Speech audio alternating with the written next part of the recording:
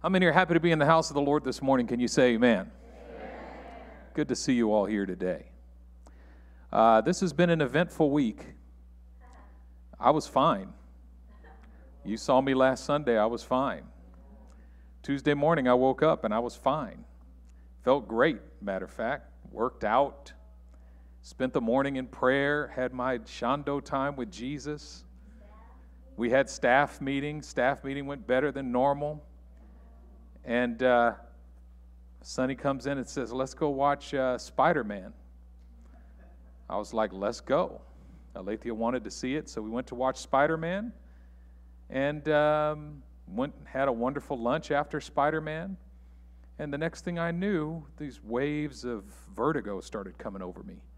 And I thought, oh no, what is this? Not again. Come on, what's going on? Next thing I knew, Sonny was calling 911. And I was lying on my face on the carpet in the dining room, and I couldn't move. I couldn't get up. I couldn't walk. I couldn't crawl. And this is the third time that I've gone through this type of a thing. Third time, third episode since 2016. So 2016, 2019, and now 2023. The thing that has occurred to me, and I want all of you young people to listen to me today, because I don't want you young people to think you're in an adult service, so just tune out. This is especially for you young people today. I have some important things to say to you. Yeah. What I realized is that each one of these occurrences was a turning point that required a lifestyle change. And I realized that in the past two, I had not fully understood the lifestyle change that was required of me in order to maintain, in order not to go through this again. This time, a couple of positive things that came out of it was talking to a neurologist, talking to an ear, nose, and throat specialist, talking to an occupational therapist, and talking to a physical therapist.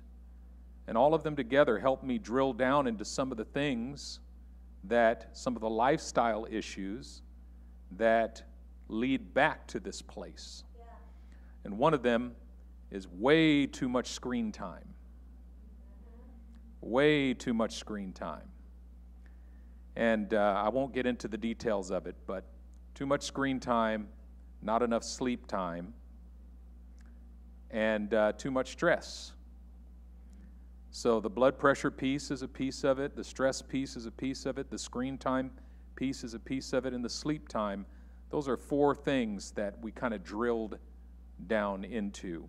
And so now it's about committing myself to the lifestyle change necessary to make sure that I don't go back to this place again. It's interesting that we can have experiences without understanding that an experience requires a lifestyle change to maintain it. One of those experiences is what we talked about last week. We call it salvation. Becoming a believer. Believing that Jesus Christ is Lord, that He is the Son of God, that He is the Messiah. But what we don't realize is that that is a transition that requires a lifestyle change. The transition is what we call salvation. The lifestyle change is what we call discipleship. And so today's message is entitled, What is Discipleship?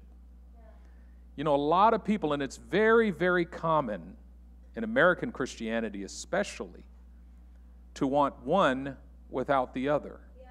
Salvation, but no discipleship. Salvation without discipleship is like enrolling in school but never showing up for class. Salvation without discipleship is like getting your driver's license but never learning how to drive a car. Salvation is what brings you in the door, but discipleship is what you do once you get in the door. And what we don't understand is that the implications of what it means to believe that Jesus is Lord, to believe that Jesus is the Son of God, to believe that Jesus is the Messiah. Those implications are worked out over a lifetime. You see the Apostle Paul on the road to Damascus in Acts chapter 9. He has this encounter with the risen Lord Jesus. He sees Jesus. He hears Jesus. Jesus speaks to him. Jesus calls him. Jesus changes his life. But he spends the rest of his life unpacking the implications of what this one experience meant. And for the rest, when you read all of Paul's letters, all you're reading is him unpacking the implications of what he experienced on the road to Damascus when he met Jesus Christ as Lord and Savior. Matthew chapter 28, verse 19 and 20 is the passage of Scripture that I'd like to draw to your attention this morning. First, in verse 18, Jesus says to his disciples, "All authority in heaven and on earth has been given unto me." And then he says in verse 19, "Go therefore and make disciples of all nations, baptizing them in the name of the Father and of the Son and of the Holy Spirit, teaching them to observe all things that I have commanded you.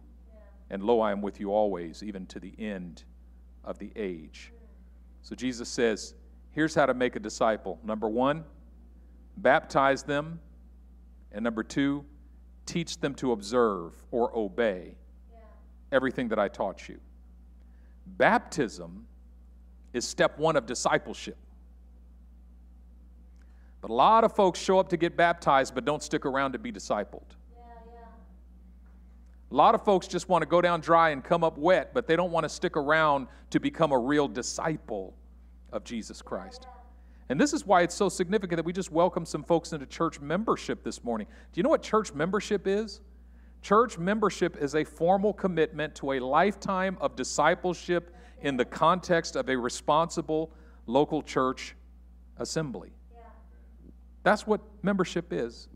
Membership is our way of saying, I'm serious about this thing, and it wasn't just an experience. This is now going to become a lifestyle. I'm going to commit myself to the lifestyle. Teach them to observe. So, Thursday, everything was coming together.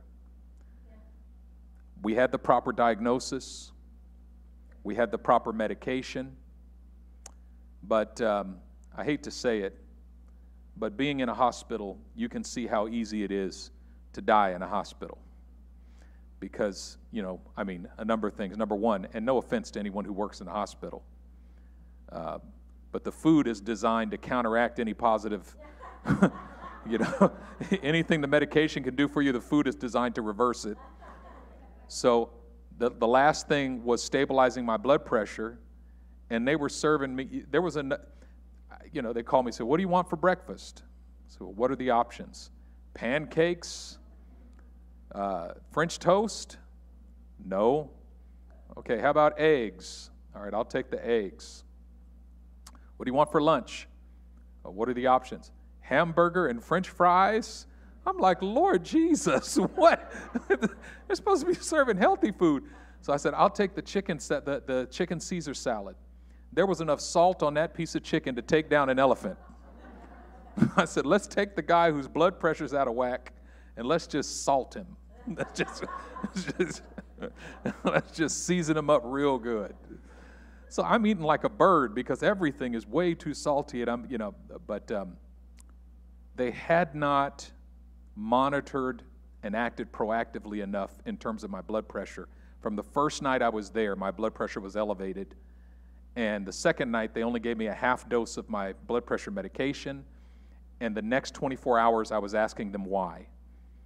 And it took them 24 hours to respond. By that time, I was practically at a blood pressure crisis. My blood pressure was 179 over 117.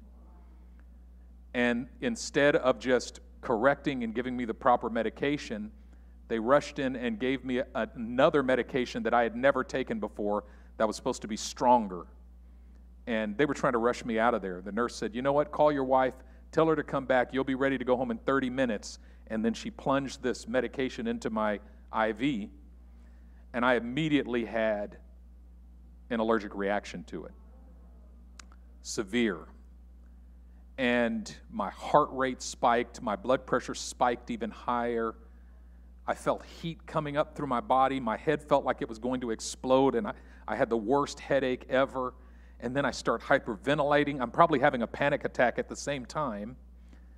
And I thought I was going to die. I thought, I'm checking out of here. That's it. They just killed me. That was the thought. Now, whether or not I was actually in any mortal danger, probably not. But that's what it felt. And the first thought I had, the only thought I had at that moment, was I wanted to open my phone and record a voice memo to my daughter. And I wanted to say some things to my little girl. I thought, if I'm checking out of here, there's some things I need her to know. And what came to my heart was Ecclesiastes 12.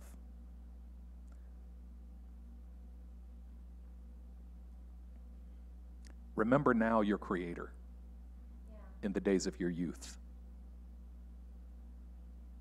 before the evil days come, or the days draw nigh in which you will say, I have no pleasure in them. The wisdom of Ecclesiastes is this: remember God now, in the days of your youth, before you have to look back on your life and say, I wish I wouldn't have run after all these other things. Yeah. Remember now your Creator in the days of thy youth, before the evil days come, or the days draw nigh, in which thou wilt say, I have no pleasure in them. That any time that you spend in this life ignoring God, running from God, running after your own way, doing your own thing is wasted time. Yeah, that's it. Yeah. And the most important word in that chapter, in that verse, is remember. Because the human person, we are notoriously forgetful. Yeah. Notoriously forgetful. Just yesterday, I was lying on the couch, and I remembered something that someone had done for us and for our church about 15 years ago. And it dawned on me that I never properly thanked them. When somebody does something for us, it's so easy to forget. Discipleship. The whole point of discipleship, the thrust and essence of discipleship, is to answer the question, now that you have been saved through faith in Jesus Christ, now that He has bought you with His own blood, paid the price for your sin with His own life, how do we make sure you don't forget what He did for you? And go back out into the world and live as if He did not die for you? How do you make sure you don't forget that you've been washed from your sins? How do you make sure you remember? You see, what we don't realize is that when you read the Old Testament, you're reading the typology of everything that we have in the New Testament as reality. And the typology of salvation in the Old Testament is the exodus out of Egypt. Remember that when they were slaves in Egypt, God did not come to them with the law and say, obey these laws and then you'll get out. Yeah. God did not come to them with any demand for obedience, participation, or cooperation. He simply came to them and said, I am the Lord your God, and I'm going to get you up out of here. I'm going to carry you on eagle's wings. You just watch. Yeah. And God did it. Yeah. The Israelites were chilling while God was sending plagues, smiting the Red Sea. Frogs were crawling all over Egypt, smiting the sky, turning the sun to blood, turning the sun to darkness, sending hail. God did it. The children of Israel were completely passive. And what we learn in looking at the Exodus event is that we were completely passive when it comes to our salvation, meaning none of us did anything to deserve to be saved. We didn't help Jesus by dying a little bit for our sins. He paid the whole price. All the Israelites had to do was get up and go. That's all we had to do, was walk through the door by faith. But once they come through the Red Sea and their salvation is complete, now when they come to Mount Sinai, God gives them the law. And the law is the typology of discipleship. He takes them to Mount Sinai. He reveals himself to them on the mountain. And he says, I am the Lord your God who brought you out of Egypt on eagle's wings. You shall have no other gods before me. You shall not bow down to them. You shall not worship them. For I, the Lord your God, am a jealous God. You shall not take the name of Yahweh Eloheinu in vain. Remember the Sabbath day to keep it holy. And he gives them the law. What is he doing when he's giving them the law? He's saying, this is how you make sure that you don't forget. It's not about rules. The essence of the law, even in the Old Testament, was not rules. The essence of the law in the Old Testament was not legalism.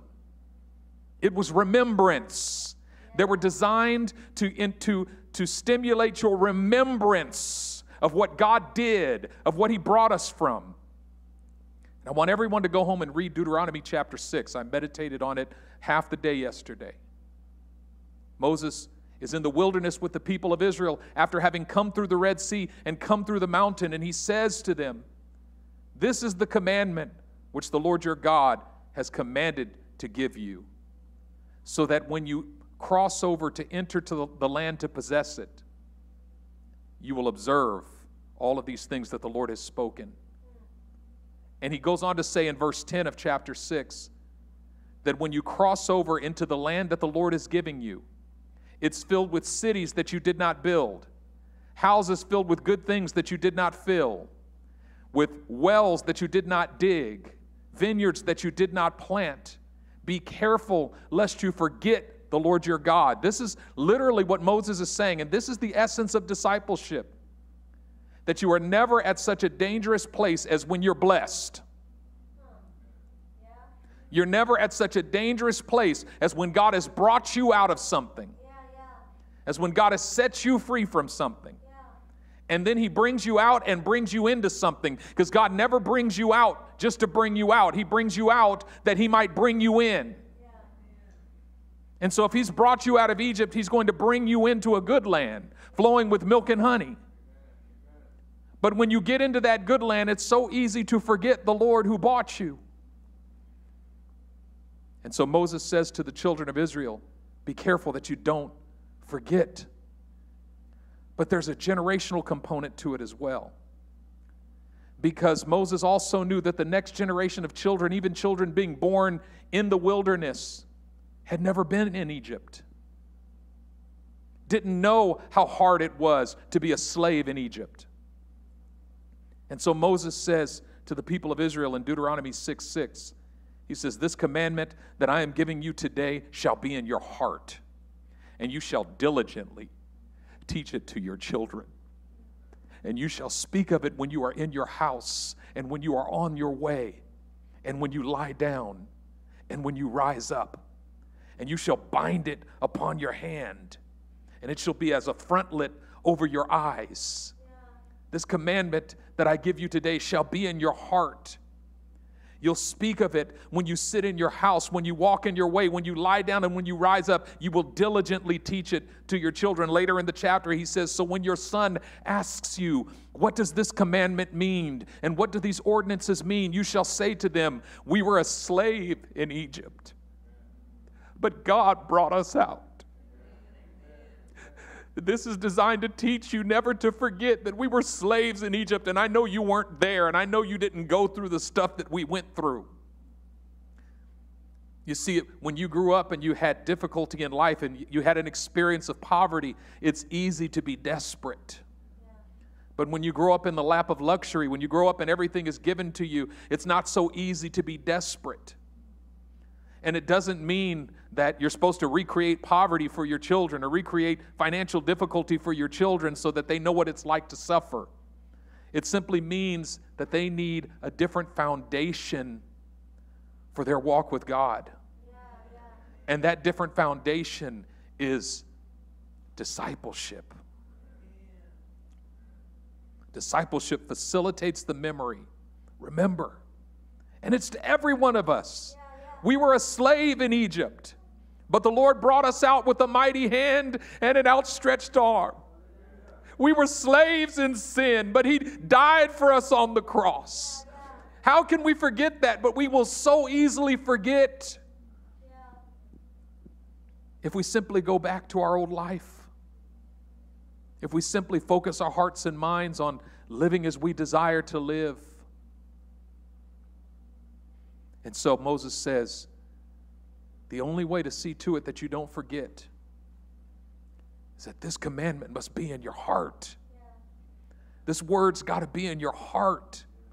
You got to speak of it when you sit in your house. How often do you speak of it when you sit in your house? When you walk in your way? When you lie down and when you rise up, do you speak of what God has done for you? Do you speak of the things of God? Do you speak to your children about the things that God has done? You got to speak of it. You got to speak of it. You've got to meditate day and night on the things that God has done, or else we forget. Second thing. Actually, I don't know if that's a second or third or fourth. First thing was, we are notoriously forgetful as human beings. And it's so easy for us to forget. And the first component of discipleship is seeing to it that we don't forget what God has done for us. And we facilitate that memory through our meditation, by speaking of it. But the second thing is that the human being, the human person, is very naturally an opportunist. What does it mean to be an opportunist? It simply means that your way of life is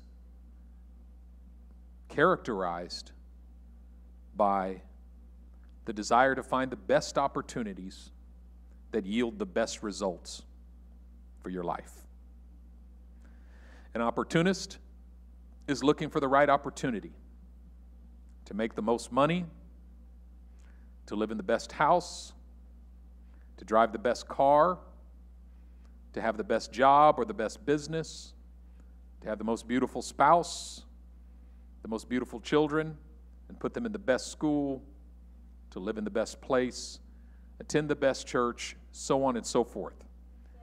And there's nothing wrong with that. I mean, there's in essence, that's this natural drive that's in every human person, pursuing life, liberty, and the pursuit of happiness. But discipleship calls you to a radically different way of life. You see, opportunism was what all of the disciples were doing before Jesus called them. He said, "Come and follow me." But to follow me, you got to leave your nets behind. They were all fishermen. They were trying to live their best life now. They were trying to maximize their moment. That's what they were doing. They were trying to make a way. And Jesus disrupts the process of pursuing their greatest opportunities. But in doing so, He offers them a greater opportunity. This is the hardest thing. And in fact, if you're going to learn this, it's going to take a lifetime. And if you think you learned it, you haven't. You got to learn it again. And you got to learn it again. It's not something, it's like cleaning your room. It needs to be re-cleaned tomorrow.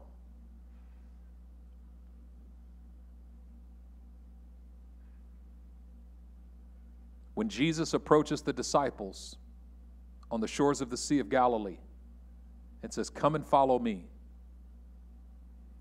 what we do not appreciate is that responding to that invitation required them to leave behind what they were doing. Listen, until Jesus calls you to leave something behind, he hasn't called you yet. There's always a cost. Literally, when Jesus comes to those disciples and says, "Come and follow me," he gives them a choice. You can stay and mend your nets, or you can come and follow me, but you cannot do both. You can continue your current way of life, or you can follow me and I'll teach you a new way of life, but you cannot do both. And they had to make a decision. The invitation to follow Jesus requires a decision. And in fact, there's an initial decision, but then there are many decisions. Yeah.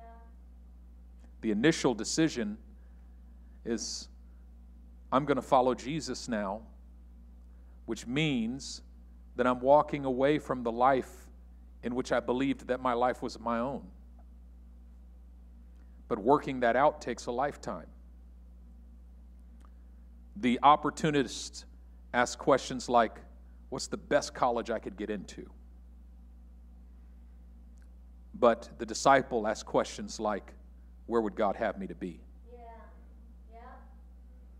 The opportunist asks questions like, what's the most lucrative career that I can pursue? Yeah. But the disciple asks questions like, what has God called me to do?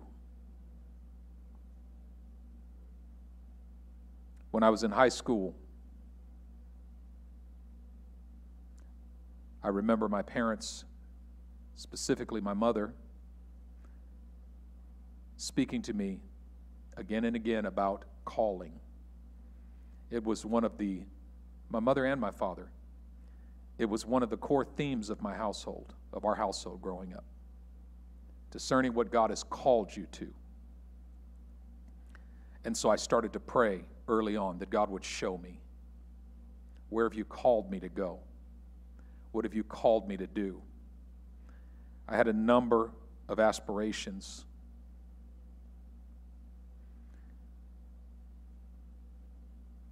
I remember I had an opportunity in my senior year of high school. It had to do with music. An open door that could have started me on a path that led me to a completely different trajectory, and I probably would not be sitting here today had I gone through that door. I remember wanting it. Yeah. But I also remember fearing that I wanted it. Because the question in my heart was, is this the purpose of God for my life? Is this the plan of God for my life? And as a senior in high school, I went to my pastor and I said, I need to go fast and pray because I need to hear from God. I need to know what God would have me to do. And I went down into the prayer room at the church on Friday, and I didn't come out till Sunday. But when I came out Sunday, I knew that that wasn't for me. That wasn't what God was calling me to. And I went home to my parents and I said, this is not God. And they smiled because they knew in their hearts that this was not God as well. I had many such experiences of encountering a turning point in my life. Where am I going to go to college? And I went and fasted and prayed over that. God, which direction would you have me to go? I ended up at this little Bible college in Oakland, California. Not because it was the only place I could have gone, but because I was 100% confident that is where God was calling me. And when I came to the end of my Bible college years, I went into fasting and praying again to ask the Lord what was next. Where was He sending me? And where was He calling me to go? And I ended up at Fuller Seminary in Pasadena, not even because it was the best school in the world. I'm not even sure I would recommend it anymore, honestly. Matter of fact, I'm sure I wouldn't. But it was where God was sending me, and I was 100% clear about that. But at every turning point, there was prayer. Why? Because that's what a disciple does. Yeah. What a disciple does is continuously asks the Lord, where are you sending me? Where would you have me to go? This is the methodology of discipleship. The methodology of discipleship is no longer what's the best for me, what's the best for my family. There's even this concept of wisdom that is human wisdom, that is from below and not from above. Yeah.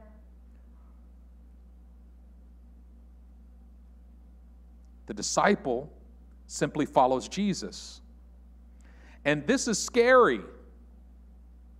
It's scary because there's this human part of me, this fallen part of me that says, well, if I'm just following Jesus, I'm not going to have as good a life. I'm going to turn my back on opportunities that would have been better for me. Which indicates that what I actually believe in my heart is that Jesus does not have my best interest in mind. That there's this unbelieving part of me that believes that what Jesus actually wants to do is rob me of good things. Steer me clear of anything that might be good or beneficial. Not realizing that underneath this change of methodology is actually something that's for our benefit. Intensely so. When you read Deuteronomy 6, he speaks of the Lord taking Israel into a good land. The Lord is taking you into a land that flows with milk and honey. And when you get there, what are you going to find? Cities that you have not built, filled with houses, filled with good things that you did not fill, with wells that you did not dig, and vineyards that you did not plant. You see, before you became a disciple, everything depended upon you. You have nothing that you didn't build. That's the methodology of your life. If you want it, you got to work for it, and you will never have anything that you did not work for. You got to pull yourself up by your own bootstraps. You got to work hard, and you've got to obtain everything by hard work and determination. That is the standard life. But a disciple doesn't think that way. To the disciple, Jesus says, do not worry, saying, what shall we eat? What shall we drink? What shall we wear? All these things the Gentiles are seeking. But you seek first the kingdom of God and his righteousness, and all these things will be added to you as well. For which one of you by worrying can add a single day to his life? Consider the lilies of the field. They neither toil nor spin. But yet Solomon in all of his glory was not arrayed as one of these. If this is the way God clothes the lilies of the field, which are here today but tomorrow are thrown into the oven, how much more will God clothe you, O you of little faith? Yeah. Do you realize that the disciples quit their jobs, their businesses to follow Jesus? And the question is, how am I going to make money? And you know what his answer was? Don't worry. Just come and follow me. Now, don't get me wrong. I'm not telling you to quit your job, because Jesus is probably not telling you to quit your job. But I'm saying that the design of the disciple is I have decided to follow Jesus, and where he leads me, I will follow, and I'm going to trust him. I'm going to trust him. Yeah. Every disciple who is truly following Jesus is right now in the process of being led into a land of milk and honey, where there are cities that you did not build, houses filled with good things that you did not fill, wells that you did not dig, and vineyards that you did not plant. Everyone, every disciple.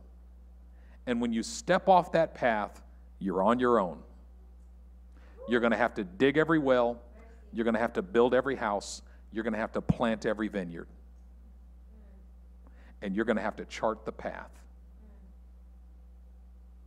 Jesus lifts the anxiety Yeah. by saying, come follow me. Yeah. What I've got for you is better. Yeah. It's better than anything that you could have planned for yourself, better than anything that you could have built for yourself, better than anything you could have acquired for yourself. Come follow me. Amen. Every day, follow me. Staying present with God. That's good. And then the last thing. Discipleship is about going deep with God. You know, there's a lot of high Christians, but there's not very many deep Christians. Being high is about having an experience. When you actually meet Jesus, you experience a spiritual high. When he actually comes into your heart and washes you and cleanses you of your sins, you experience a spiritual high. When you get filled with the Holy Spirit, which we're going to talk about in a coming Sunday, you experience a spiritual high. And all of us, very naturally, the human person desires to be high. We're naturally very forgetful. We're naturally opportunists. And we naturally desire highs. We all want to be high.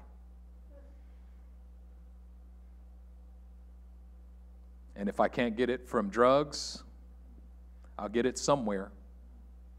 Hopefully I can get it from the Holy Spirit. That's really what we want, is the Holy Spirit to be a replacement for all of the different ways we used to get high in life.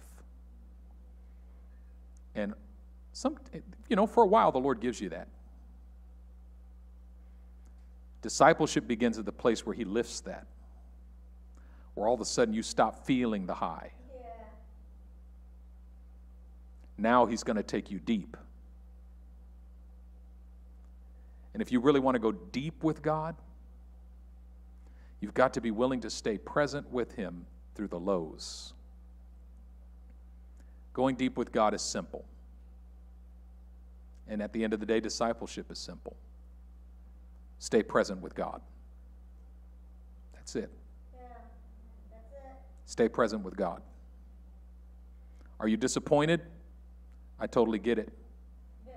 Stay present with God through that disappointment. Yes. Are you discouraged? Totally get it. Understandable. Stay present with God through that discouragement.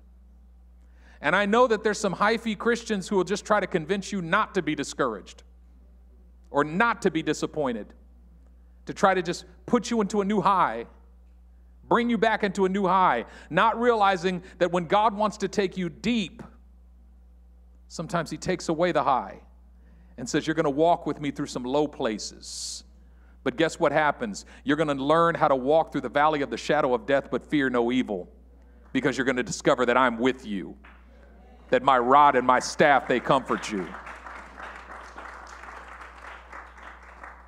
And the greatest problem is that we misunderstand the nature of discipleship. And so when we walk through our lows, we think God has abandoned us. And once we're convinced that God has abandoned us, we abandon him in return. And so few Christians actually go deep with God because very few Christians learn how to remain present with God through the lows. We go astray during the lows.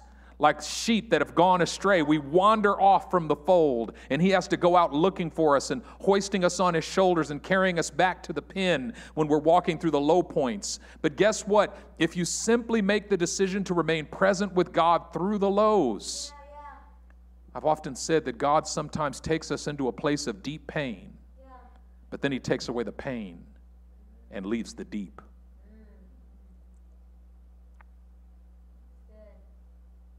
At the end of the day, discipleship is so simple. Just walk with Jesus. Every day. All day. 24/7. 365. When you're sitting in your house, sit with Jesus. When you're walking in the way, when you lie down, and when you rise up.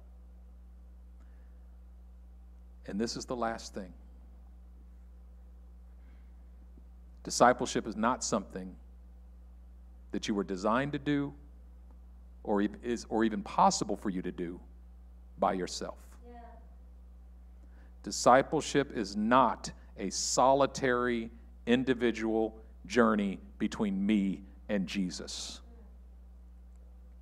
It's just me and God, just me and Jesus. Find that in the Bible. It's just Jesus and me. That's all it is, just me and Jesus, me and Jesus.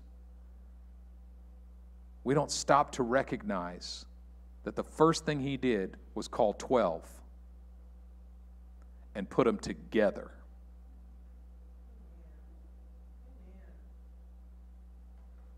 The first thing he taught them is that if you're going to make it on this discipleship journey, you must be as committed to each other as you are to me.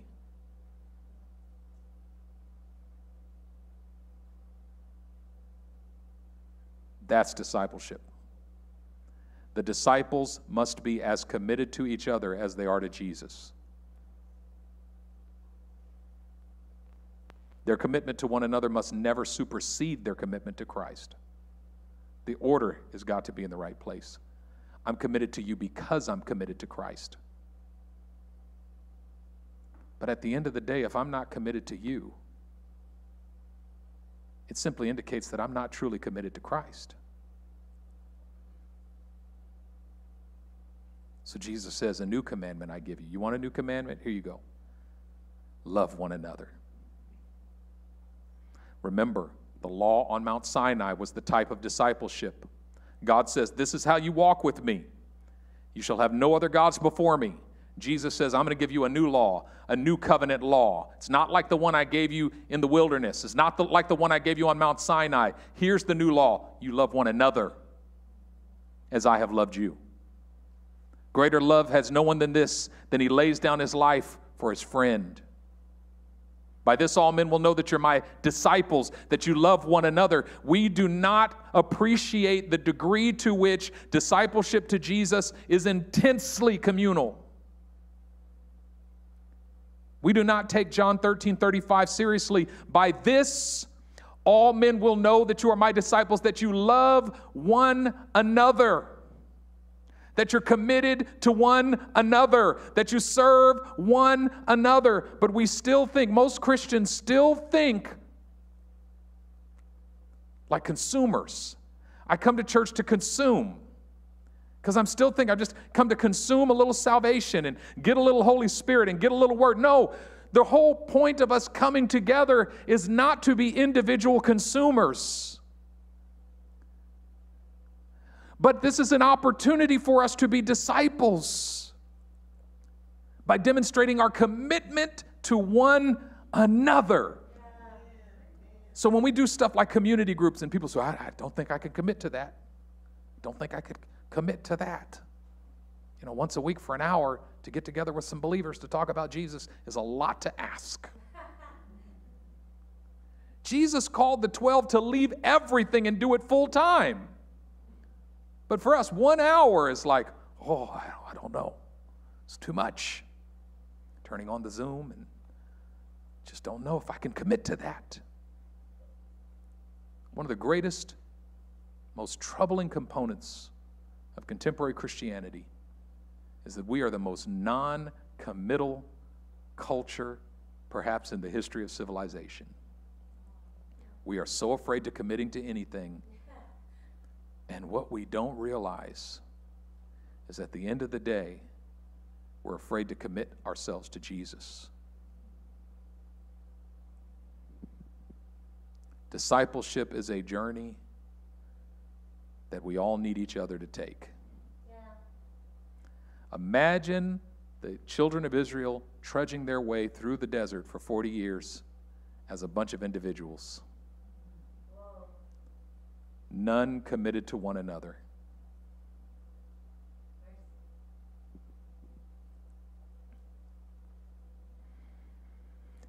And then lastly, I know I said that. You can start playing metacrationally. I really want you to read Deuteronomy 6. This is going to tie it all up and tell us exactly how to do it. He talks about the commandment, the statutes, the ordinances. And he says, you're to observe these. We didn't get to talk about the word observe. Jesus said it in Matthew 28:19 and 20. Teach them to observe all things which I've commanded you.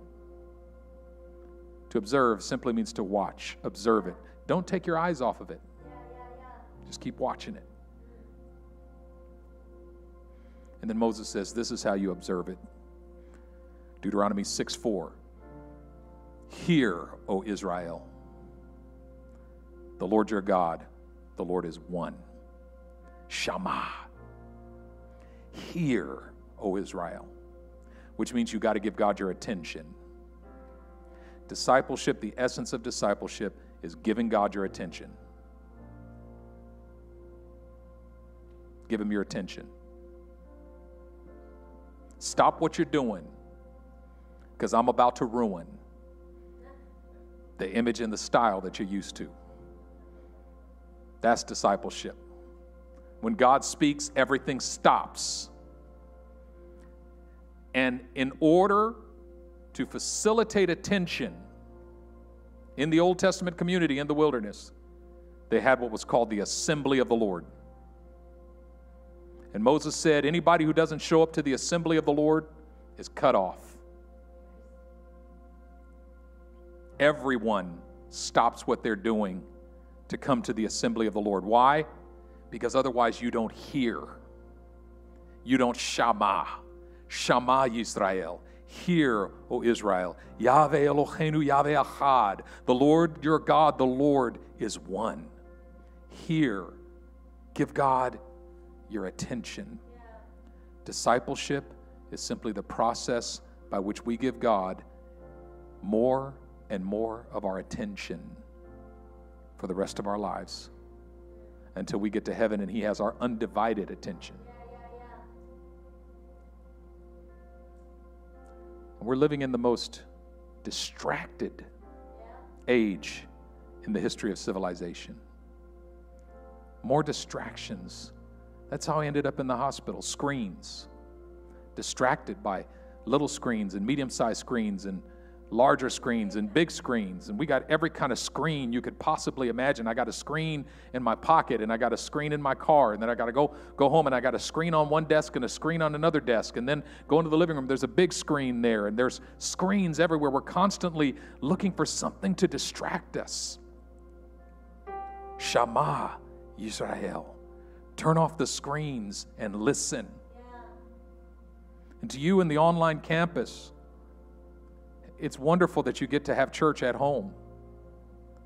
But are you really able to sit and listen and give God your undivided attention? Or is it just something else that's going on the screen, in the background of your life? Are you going about your business, or are you stopping to actually give God your undivided attention? I'm not saying don't, abandon the online campus, but I'm saying shama, attention, stop, listen.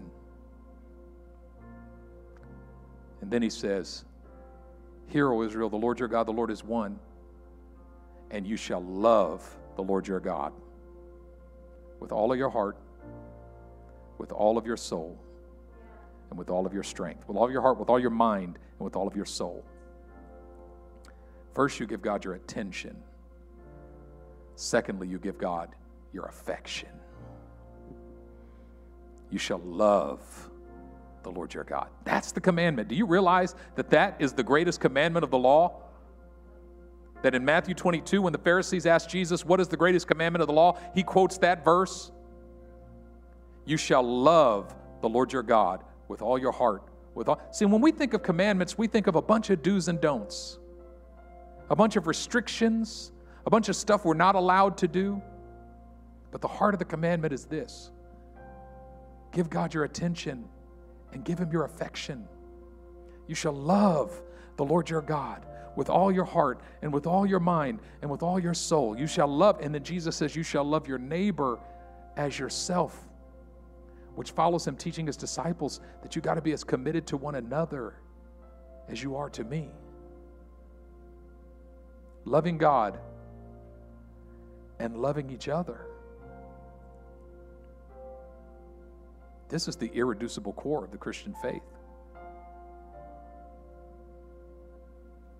Giving your affection.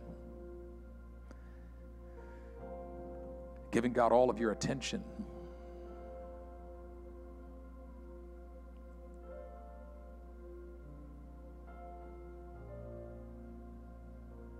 Discipleship. It's a lifelong process of becoming like Jesus. It's a lifelong process of becoming like Jesus within a fellowship of like-minded believers. Oh, and this is the last thing. I promise. For most of us, faith comes first and then discipleship. But actually, for the disciples of Jesus, discipleship came first and then faith. And that means that even if you don't believe, even if you're struggling in your heart with the whole faith thing, just start the discipleship journey. He says to the disciples, come follow me. Don't worry, I'll make you. Remember when he first told Peter, Peter had never met the guy before.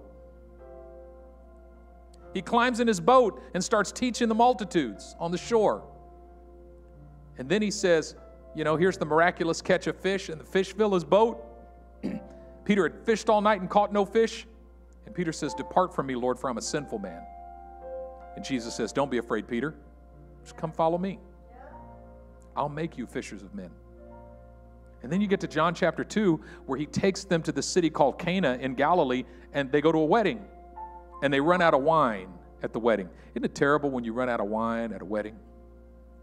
Anyway, he turns the water to wine.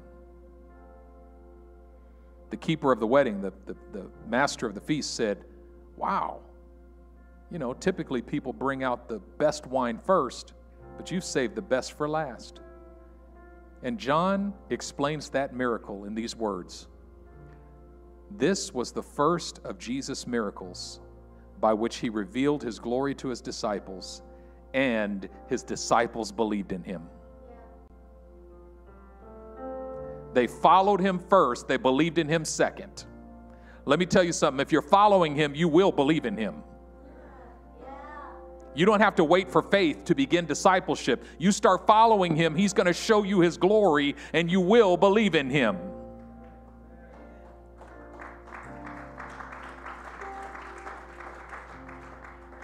As they walked with him, they saw miracles and their faith grew. As they walked with him, they heard his teaching and their faith grew. As they walked with him, they saw the things that he did and their faith grew. As you walk with him, you see and your faith grows. Discipleship does not necessarily come after faith. Sometimes discipleship starts and then faith comes.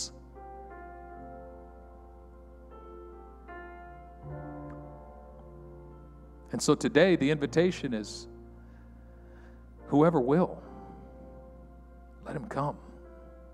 Jesus said, if anyone comes to me, I will by no means cast him out. Whoever will, let him come. Father, today I thank you that you're here with us and that you love us with an everlasting love. I pray, Holy Spirit, that you would just fall on this place right now in the name of the Lord Jesus Christ. Fall on every heart, fall on every soul. And let this be a moment of getting serious with you, and a moment of truly committing ourselves to the lifestyle of discipleship. I pray it in the name of the Lord Jesus Christ. Lord, some of us have forgotten today. We forgot that you bought us. We forgot that you paid the price. We've forgotten that we've been cleansed of our former sins. We've forgotten that our lives are not our own. We forgot. We've been distracted by so many things. We are like sheep that have gone astray. But now, today, Father, we are returning to the shepherd and overseer of our souls. I pray, Father, in the name of the Lord Jesus Christ, that you would lead us like a shepherd, and that we would truly be able to say, the Lord is my shepherd, because only those who follow can truly say that you are our shepherd. I pray that we would follow you, and that we would follow you together, and that we would be just as committed to following you together as we are to following you. We love you today, and we give you all praise, glory, and honor. In Jesus' mighty name. Amen. Will you just arise in the presence of the Lord and just lift your hands like this? And I want you to pray a simple prayer between you and God. God, where are you calling me today? Where are you calling me in this season? Wherever you lead, I will follow. God, I give you my attention. God, I desire to remain with you. I desire to be present with you. So Holy Spirit, throughout this week, help us to remain present with you. Help us to give you our attention. Help us to follow you and go wherever you call us, God. Break off that spirit of opportunists from each one of our hearts and our minds, and make us the true disciples of Jesus Christ in this day, in this age. We thank you, we love you. Wherever you lead, we will follow. In Jesus' name we pray. Amen. Amen. God bless you. We'll see you next week. If any one of you feel like, man, I just need to hear God, and you need someone to pray with you, I'll be more than happy to pray with you here and hear God with you. So if you need any prayer, I'm right here.